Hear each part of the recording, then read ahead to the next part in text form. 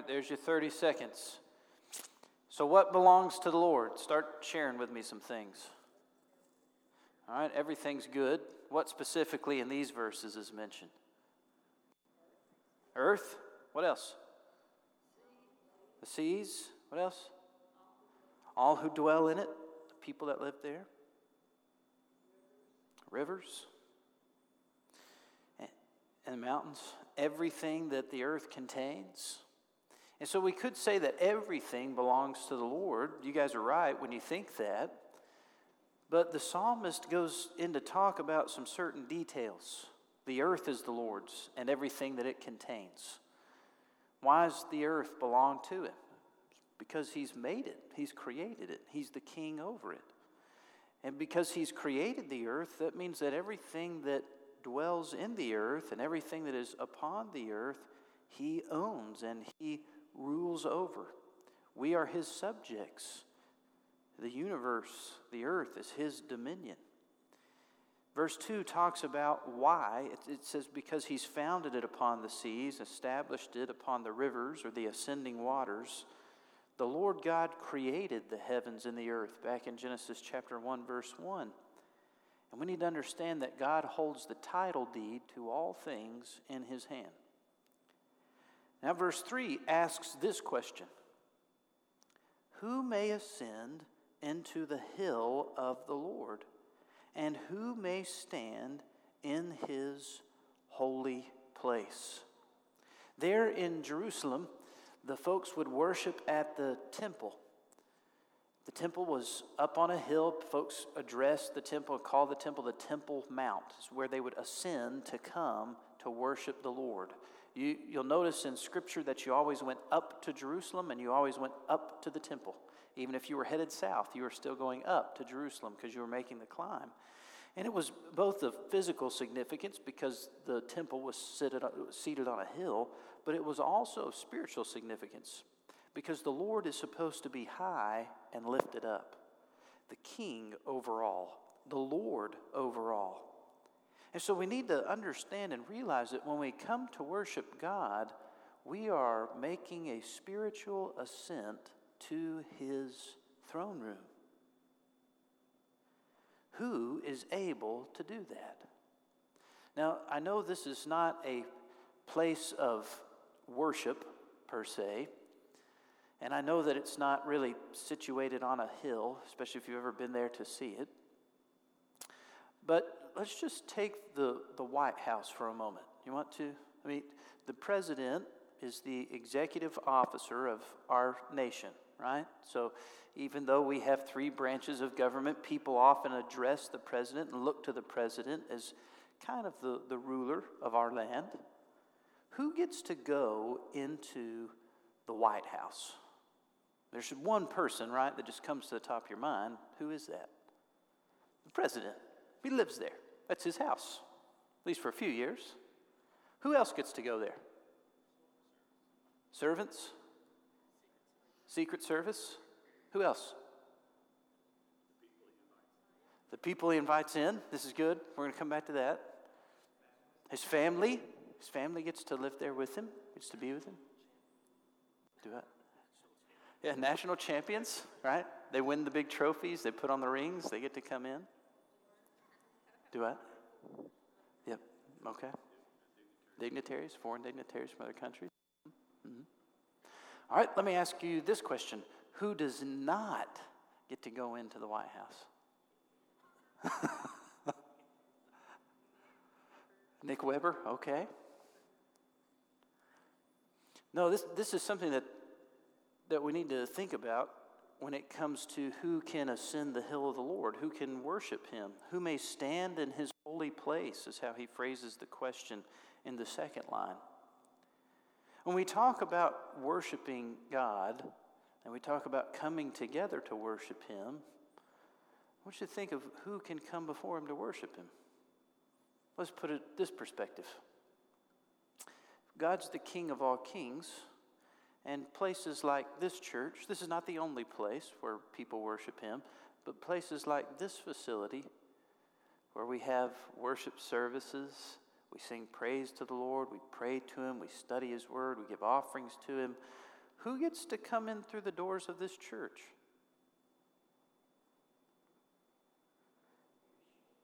Do I? All who wish. I like that.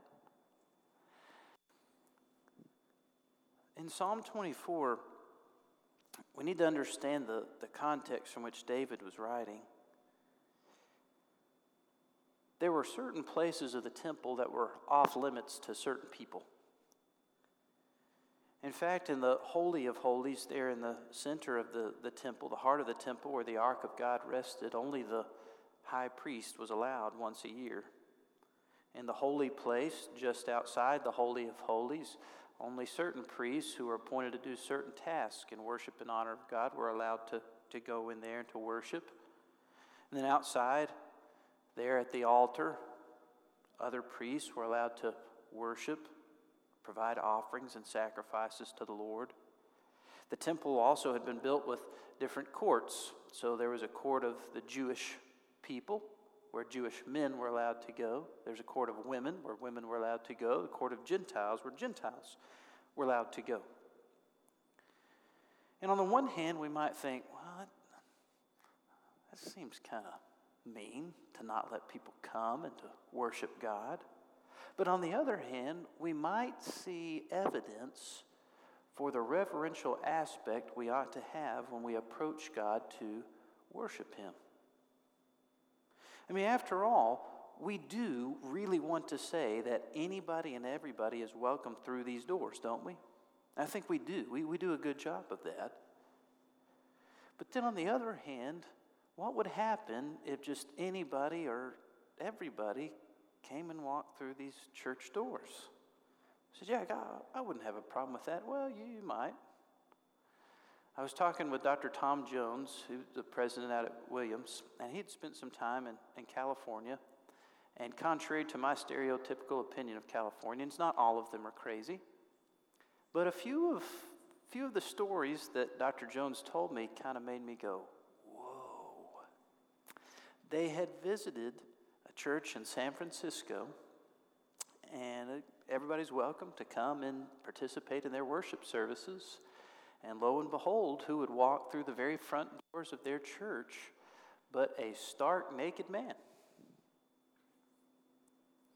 And he just walks in, sits down in the pew. One of the deacons of the church goes over to talk to him and to address him, pun intended. And so he sits down and he talks to him, and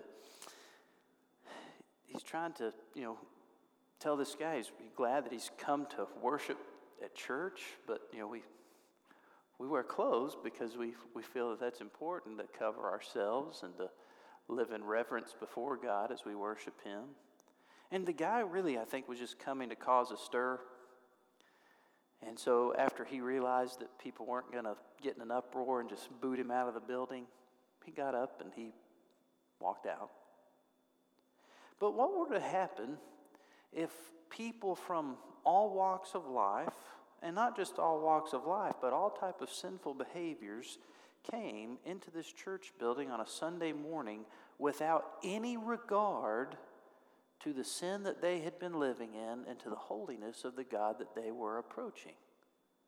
You see, reality is this: there is not a one of us who deserves to ascend the hill of the Lord. Not a one. In fact, I would dare say that it doesn't matter if we got clothes on or if we're stark naked. The Lord sees every bit of who we are. He knows our sins. He knows our failures. He knows our faults. He knows our mistakes. He knows our bad attitudes. He knows our misjudgments. He knows who we are. And if that's the case, then who gets to stand in His presence? Who gets to ascend His hill? Who gets to worship Him? And I like what Dr. Norville said, because I think he's spot on. It's those whom the King invites to worship Him. The ones who get to go to the White House are the ones that the President invites into the White House. Be they family members, or be they Secret Service agents, or be they servants or foreign dignitaries, they're invited to come. The ones who get to ascend God's hill and the ones who get to stand in his holy place are the ones that God invites in. And though he doesn't play games and he doesn't go through this stereotypical, well, I like you, you look okay, I don't like you, stay away. Here is who ascends the hill of the Lord and who stands in his holy place, verse 4. He who has clean hands and a pure heart. Clean hands and a pure heart. He who has not lifted up his soul to falsehood. He who has not sworn deceitfully. The one who gets to go in is the one who is invited, and the one who is invited wants to come and wants to worship. You see, because the only way that we could have clean hands, a pure heart, a soul that's lifted up to truth and not falsehood, and a mouth that speaks truth and has not sworn deceitfully and does not lie, is one who has come to God first for forgiveness. In order to truly worship God when we come together as believers in him, we must first come to him realizing our stance before him as sinners. And I think this is specifically why people were not allowed into the Holy of Holies in the temple in the Old Testament. Because they were sinners. They couldn't stand before a holy God. When we come to worship, we do so as people who have been forgiven. Because we've been invited and made clean by this forgiveness, we're encouraged to participate in the worship of our Father who is in heaven.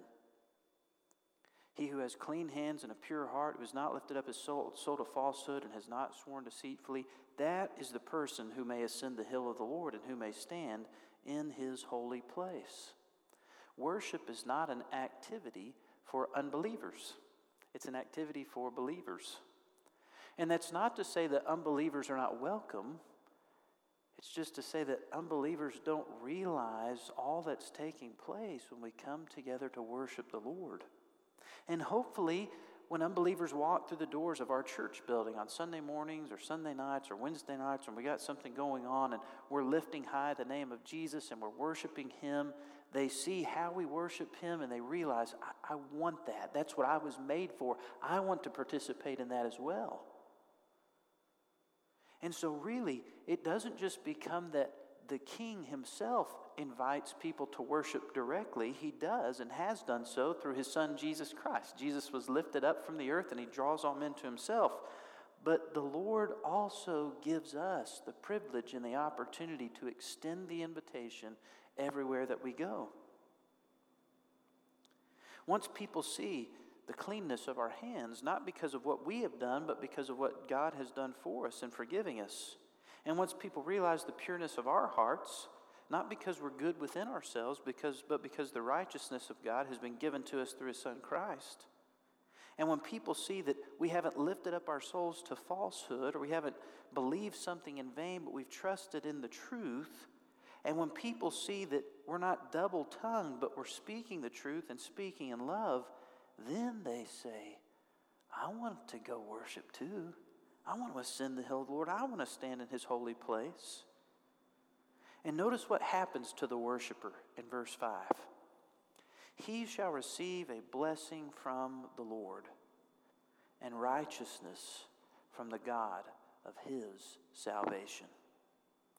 This is the generation of those who seek him, who seek your face, even Jacob.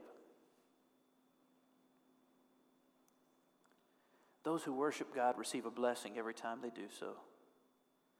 Those who worship God are reminded that they have been made righteous in his eyes.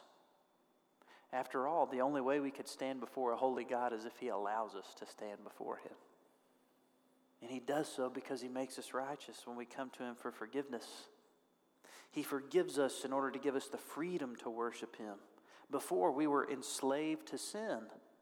And when we're chained to sin, we can't give God everything that he deserves in our lives because we're bound to something And it's holding us back from giving our all and laying our lives on the altar. But because Jesus laid his life down on the cross and sacrificed himself for the sins of the world, the chains of people who once lived in sin have been broken. And so now, as the Apostle Paul wrote in Romans chapter 12, verses 1 and 2, by the mercy of God, or by the mercies of God, we present our bodies as living sacrifices, which is our holy and acceptable, which is our spiritual act of worship. The reference to Jacob at the end of verse 6 is interesting. You remember the story of Jacob in Genesis? He was born with a twin brother, just a little bit older than him. His name was Esau. Esau was so named because he was red. Excuse me. Esau meant red. Jacob came out of the womb holding on to his brother's heel. Jacob's name is derived from that idea of a heel supplanter, one who trips up, a deceiver, a supplanter. Jacob, all throughout his life, struggles. He wants to have Esau's birthright. He wants to receive Esau's blessing. And so he deceives his brother Esau, steals his birthright from him over a bowl of porridge. If you don't remember the Bible story from growing up, you can go read it later. And then as he continues to grow up, he later on steals Esau's blessing from their blind father Isaac, who's laying in a bed near the end of his life. And Jacob has to run and he has to flee because Esau, his brother, wants to kill him. And so Jacob runs and flees and goes to his mother, Rebekah's house that she had grown up in, and there finds Rebekah's brother, Laban. And while he's there, Jacob meets a trickster in Laban, meets somebody who's just as crooked and deceitful, if not more so, than he was. And when he comes into Laban's house, the first thing that catches his attention is a young, pretty lady by the name of Rachel, Laban's younger daughter. And Jacob says, Laban, I would have your daughter for a wife. What must I do in order to marry her? And so Laban tells Jacob to work for him for 7 years. If he works for 7 years, then he can receive his daughter's hand in marriage. And so he works for 7 years, receives his daughter's hand in marriage. But on the wedding night, Laban tricks Jacob. I'm still not sure how the details of this all work out, but Laban pulled a fast one. And he switched places of his daughters. And instead of sending Rachel into the honeymoon tent with Jacob, he sends his older daughter Leah. Jacob wakes up in the morning and goes, what in the world has happened? And he goes to Laban. Laban says, well, it's not the custom for people here to give our younger daughters in marriage before we give our older daughters. I tell you what, you work another 7 years for me, you can have Rachel. He's been swindled. So Jacob works another 7 years, receives Rachel as a bride. Rachel and Leah fight. Then they start to fight over how many kids they're having. Rachel is barren for quite a significant period of time. Leah's just bearing children, but she's still unloved in Jacob's eyes. And lo and behold, 12 children later, 11 boys and a girl, Jacob and his family start to leave from Laban because Jacob's tired of having to live under Laban's trickery and deceit. God's blessed Jacob that whole time in spite of the hardships and trials that he's been through. And they start to head back to Jacob's land.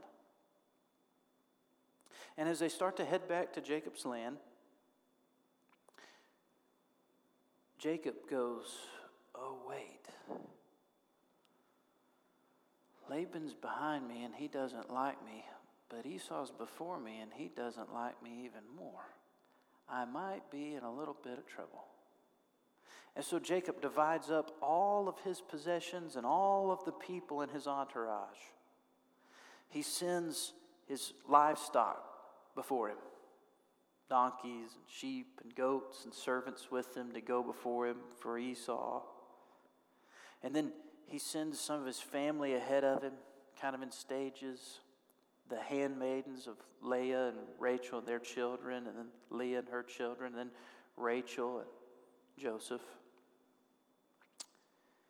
And then Jacob decides to camp for the night, there with an enemy at his back and with an enemy before him. And that night, Jacob receives a visitor from heaven. He doesn't know that this man's from heaven. He's probably a little scared for his life. And they start to rustle and tussle on the ground. And I don't imagine it was a play fight from Jacob's perspective. I imagine he's just trying to make sure he stays alive. And as the dawn is about to break, Jacob falls to the ground, and the man who was wrestling with him realizes that he's not yet prevailed over Jacob, and so he touches Jacob's hip socket, and Jacob falls down on the ground, lame and crippled in one leg, and he grabs a hold of this guy's ankle. You remember how Jacob was born? And as Jacob grabs a hold of this guy's ankle, the guy says, "Let me go." Jacob says, I don't want to let you go. And in this encounter, Jacob wasn't wrestling with just any human being. He was wrestling with the Lord himself.